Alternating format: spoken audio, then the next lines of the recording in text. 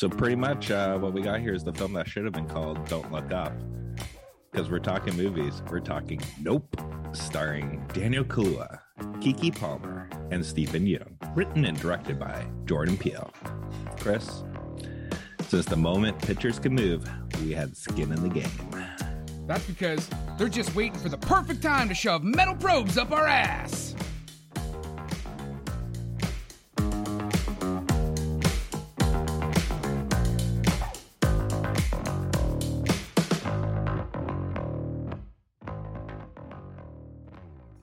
Hey everybody, and welcome to this week's episode of How'd You Like That Movie? As Scott said, we're going to be covering the new Jordan Peele film from 2022, Nope. Scott, take us away. Well,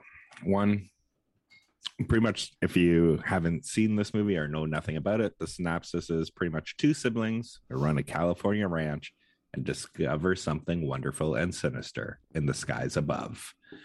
While the amusement park guy next door tries to profit. So pretty much our podcast, Chris is trying to profit and I'm just trying to, figure out what's going on half the time. But in terms of the film itself, I loved it. Whoa, good. I'm glad you loved it because this fucking movie is awful. What? Yeah, man. Oh my God. No. I'll be honest. We could end this podcast right here with the 2022 film Nope by Jordan Peele. Chris? Nope. End of podcast, man. Like, I do not need to fucking see this movie ever again. This has then confirmed what I already thought after watching Us by Jordan Peele, that he's a fucking one-hit wonder and he's not a good director. So, Chris, I'm glad you said that. You knew I was going to say that too.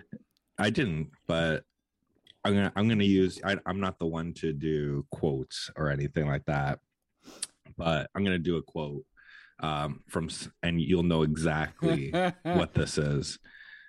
Chris, this isn't the film the world deserves, but this is the film the world needs right now. I don't know how it needs this fucking movie right now, so you're gonna have to explain that. Well, pretty much the reason why I liked it a lot is one, like, I do like Jordan Peele, and I don't think he's a one-hit wonder because I think what he's doing. Well, he's had 3 films and 2 of them are shitty. So, I mean, I wouldn't even say that. Like to me, each one of these films that he's done is literally, it's a point of view that I rarely see, and I'll be honest, it's a point of view I don't identify with but. Sorry, what's that point of view? Well, that's the thing. Like, he's literally doing films from African-American point of view, right? Like, that's fine. But you still got to direct the fucking thing properly and not have the story like a mess that's not paced properly. That, like, the subject matter is almost irrelevant in his movies. Like, they fucking meander on.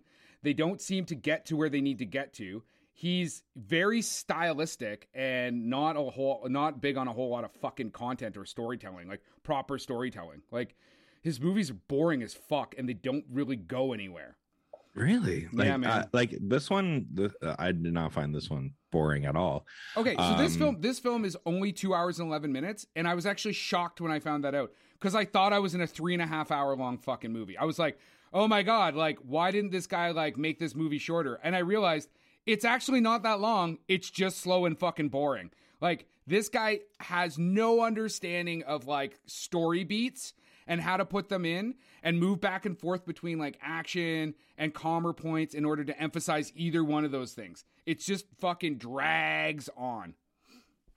Okay, so for me, so this film pretty much is like underlying story is spectacle and how everybody has to watch, right?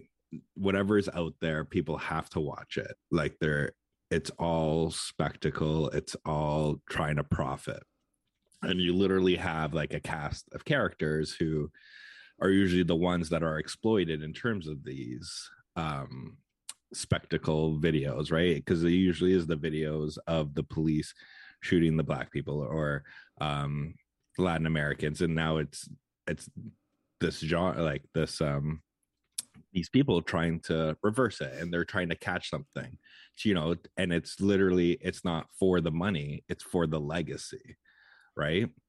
And in terms of the title, I think the title of the film Nope is literally, he named this for your reaction, because he knew that was going to be the reaction for most people. They're going to come out and be like, nope, because most of the stuff does it's not Nope because of this fucking cool subtext that you're talking about like exploitation of African Americans or police violence or something like that. That stuff's all fine.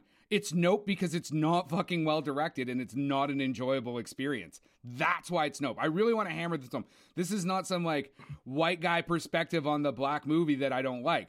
This is just like a film critic looking at a film and being like, this is not a good, well-constructed fucking film. And here's an example. So Kyle Smith, most white guy name, unfortunately. Also, Wall Street Journal, most white guy paper. It's not my fault because it's going to say what I want. It is your fault. You picked it. So it's 100% your fault. So Kyle says, Nope is a good example of how a film turns out when a lauded director proves too fond of his own flourishes to trim the fat, to worry about whether his ideas cohere, or to respect the dramatic imperatives of the form in which he's working. Yeah, Kyle, I tend to agree with you. Jordan Peele's Nope. It's a Nope from fucking Chris, that's for sure. It is beautiful to watch as far as the cinematics. That's where I was going to go. Like, Nope was shot by cinematographer Hoyt van Hoytma. Yeah. I'm going to fuck up this name. But he using Kodak film. He shot it in 65 millimeter in IMAX, and this is literally the very first horror film in history to ever be shot in this format. Oh yeah, man. This is basically Jesus, what's his name? Dunkirk, Tenet, Oppenheimer, Christopher Nolan. This is like his DOP. Like, it looks nice, but I mean, we've talked about other films on this podcast, like Cherry and stuff, where it's like, and I mean, this is better than Cherry because Cherry just is like a DOP run amok. But just looking good, it's all show, no fucking go. And I mean, like, even Daniel Kaluuya, he's a fantastic actor. I really like him. He's great in Queen and Slim and Judas and the Black Messiah. His character is kind of like meh. And Keke Palmer, who plays his sister, is the most fucking annoying character that I've seen in a film in recent memory. Like, oh my God. I was like, fucking put a stake in this fucking character because it's horrible and it's grating on my nerves every time she opens her fucking mouth. You know what I mean? Okay, so first, I think you should take that back. No, I'm not taking it back. Because second, literally that dynamic is us. I'm Daniel Kaluuya. I'm the laid back, soft spoken, not saying many words, but when I do say shit, people listen. And you're the loud, obnoxious guy who's constantly pulling the side stuff with your, hey, I'm a writer, I'm a producer, I'm an actor. And be like, hey, listen, that was the and whole how many time people are listening to this being like, put a stake in Chris, kill that fucking character. That's what I was saying. You might want to take it back, right? But I think I get what you're saying, right? But for me, I liked it a lot because I did like the story. I did like the subtext. And I do like kind of, well, normally his films are one and done, and but there's usually some interconnectiveness. One, like, you have that chimp scene that comes in a lot. Like, what did you think about that? Okay, so the chimp scene has no relevance basically to the film. I like the chimp scene. Oh, other than like the fucking dude was in a show with a chimp and they do horses and chimps are both animals. Like, I actually would have rather just watched a whole movie about that chimp shank, like that chimp eating people. The chimp shank. The chimp shank. The chimp shank redemption. You know what I mean? I want to watch that chimp movie. That's the movie I actually want to watch because it was cool and interesting, and I would have loved to see that chimp actually physically like run amok and like get to see him like rip shit apart. That would have been dope. Like I don't. But it has no need to be in the film. Like, it doesn't bring anything to the film. Like, it's literally like, if you go into the subtext of this film, is how Hollywood and the Hollywood studios pretty much if you're not like, and I think like in terms of casting, we'll just say this in terms of casting. One of your favorite actors actually turned down a role for this film because he went to go do the Martin Scorsese Flower movie. Yeah. And that was Jesse Plemons. So okay, so points for not casting fucking Jesse Plemons, unless he's the guy unless ripped he was apart. in the Unless he's the Monkees. one ripped apart banged by the chimp, then that's fine. I'll watch Jesse Plemons get ripped apart by a chimp any day. But what I'm saying is like normally like you had the monkey and It's a chimp. then It's not a monkey. It doesn't have Stephen a tail. Young's, well, chimp, whatever. So you have the chimp, you have Stephen Young, you have Daniel Kaluuya, Kiki Palmer. So it's all the people that technically, you know, they're the token of Hollywood, right? Like so it's the chimp. The chimp is a token as well. Yeah, he was the first one I said, right? And then you corrected me saying it's not a monkey. That's right. But so, you know, just, you know, give me 5 seconds to listen before you repeat what I say. But so you got these guys, and they're the tokens of society that are pretty much like, you're only going to hit this glass ceiling. No one's ever going to go up, right? You're never going to exceed. You're never going to go. You just got this glass ceiling. Because on this side, technically it probably was Jesse Plemons, but let's just say it's Chris Langford. There's this white guy who literally is going to go right above you for no apparent reason whatsoever, except for how the fuck do you get that out of the chimp scene? How do you get that out of the chimp scene? Like, this chimp was like the only one to survive was literally Stephen Young's character as a child, because those were the two people that were the tokens of that thing. Like technically Stephen Young was the chimp. Spoiler alert, the chimp gets killed. So but what it was the chimp doing before it got killed? It gave him the fist pump, right? Because they were together. The buddy, chimp, you are fucking. Did you see? You are see grasping the chimp for fucking straws on this thing. Did you man. see the chimp? Did you see the chimp fucking fist pump anybody else? I saw him like chase down the fucking dad. Okay, so you're I saying saw him eat the face of the daughter. So right? okay, so like even that the okay. two people that were exploited, right? Like technically Stephen Young is, and I apologize because I don't remember the name off the top of my head, but he's pretty much playing what's the guy from Indiana Jones Temple of Doom? Short round. But yeah, he's pretty much playing him, where, you know, like except Short Round didn't have a fucking TV show. This kid is like essentially the star. I would say it's more like what's the one, like What You Talk About, Willis? Because it's like the one Webster? No, the other one. Different Webster works as well, because actually Webster is only the one black child and the white family, because he's like the Asian child in the white family, and they've got a chimp. So yeah, I get solidarity amongst like disadvantaged people. Is that what you're pulling out of this? Like exactly. Oh, fuck, man. And so fine, right. You can have that subtext, but you still have to tell the story properly, and they don't like. Well, I think with this one, it's not one that's like, to me, like this is not the typical movie where, you know, the story is like just fucking, you know, verbally dumped on you in exposition with the characters, right?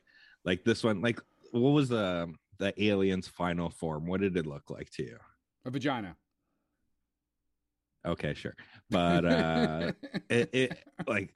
In reality, like, because it starts with in your reality, quote. What did it fucking look like? Well, it starts with the biblical family? core. No, it starts with a biblical quote. In the end, it looks like an angel. So you get the. Is that what it looked like?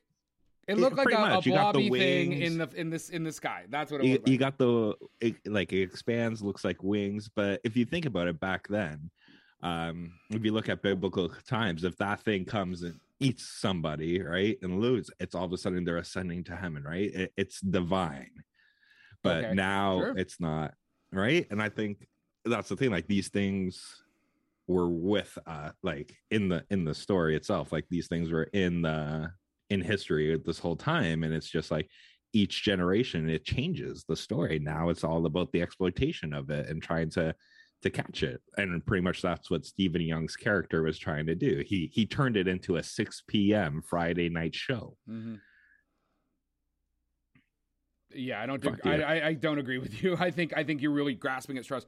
On the topic of the daughter that gets her face ripped apart, like all that work to do that makeup. I want to see that fucking face more. You know what I mean? It's like such a brief shot. It's in the trailer, and then you think, oh yeah, we're gonna see like what that ripped up face looks like. Like, there was also no need to have her at the thing. Like, he's just trying to put a bunch of stuff in there, and it doesn't actually come together for any like rational reason. Again, if you're gonna have her there, have her more like, first have her more visible, because again, the makeup artist that did that looks like they did an amazing job, but you get no time on her. And the character basically is there just long enough to get like eaten. Like, what the fuck? So she got eaten twice by monsters? Like, that fucking sucks.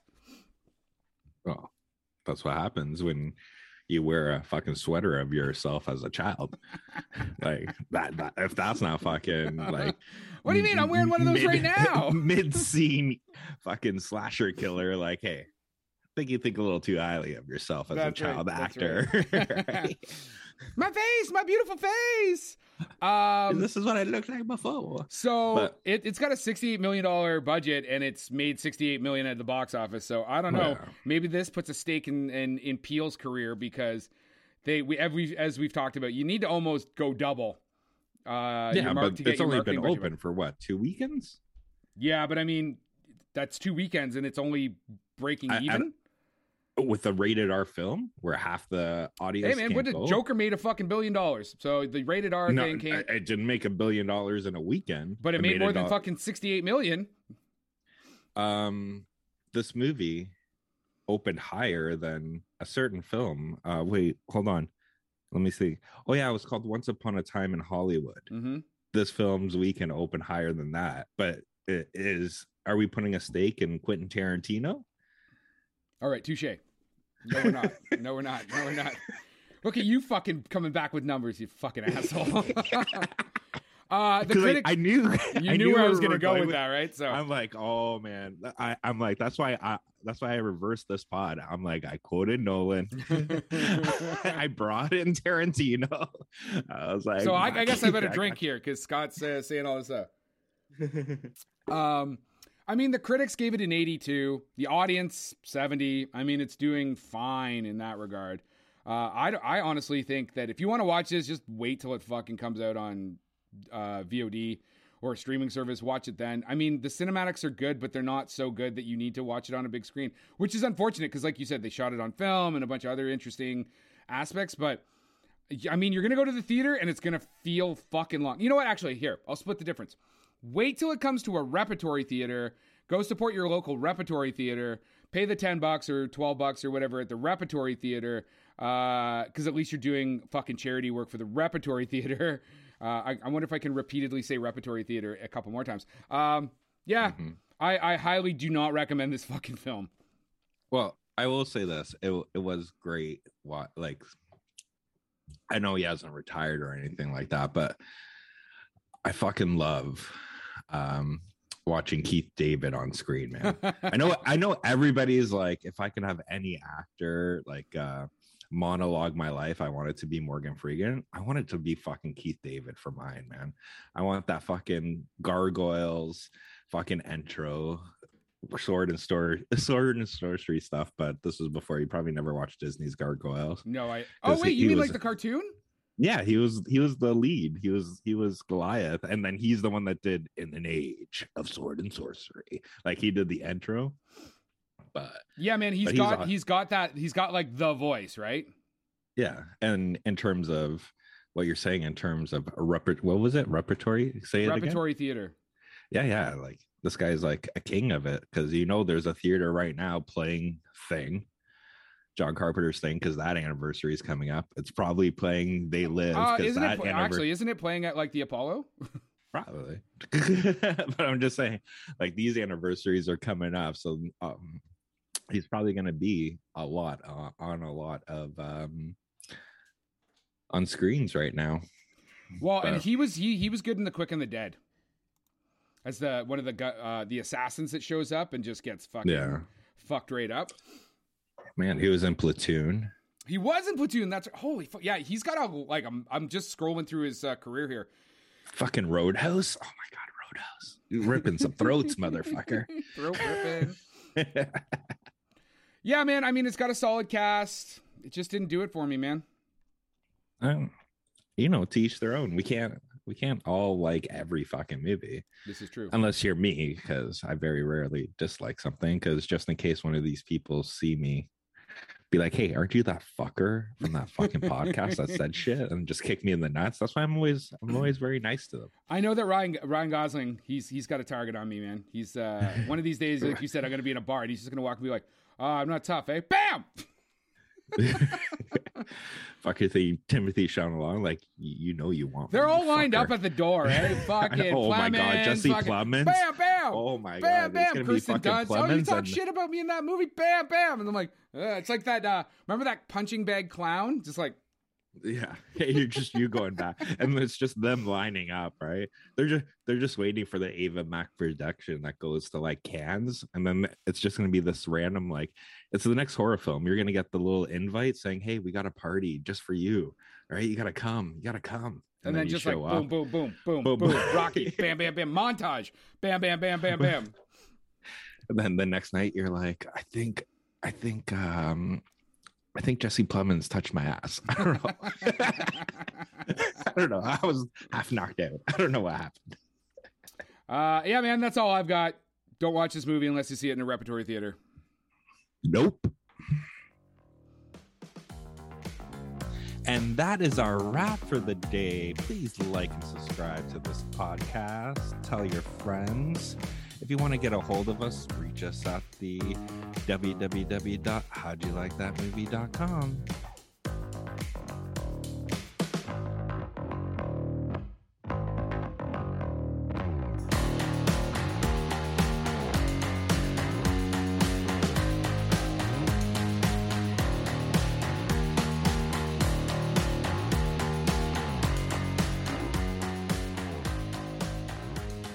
Just having shit run around and do nothing just because you're like, oh fuck, I really like this. Like, I felt like he edited his own film because it was so fucking meandering. Like, I keep going back to that word because that's how it felt. I'm just like, what are we doing here? I just thought you had a word of the day calendar, and that was your word. To flip it over and it's like you're like, it's meandering today. I got to use it at least 5 times. That's right. Good thing I'm recording the pod. And repertory theater on repetition. Production by Rod Shaver, Vader Monkey Productions.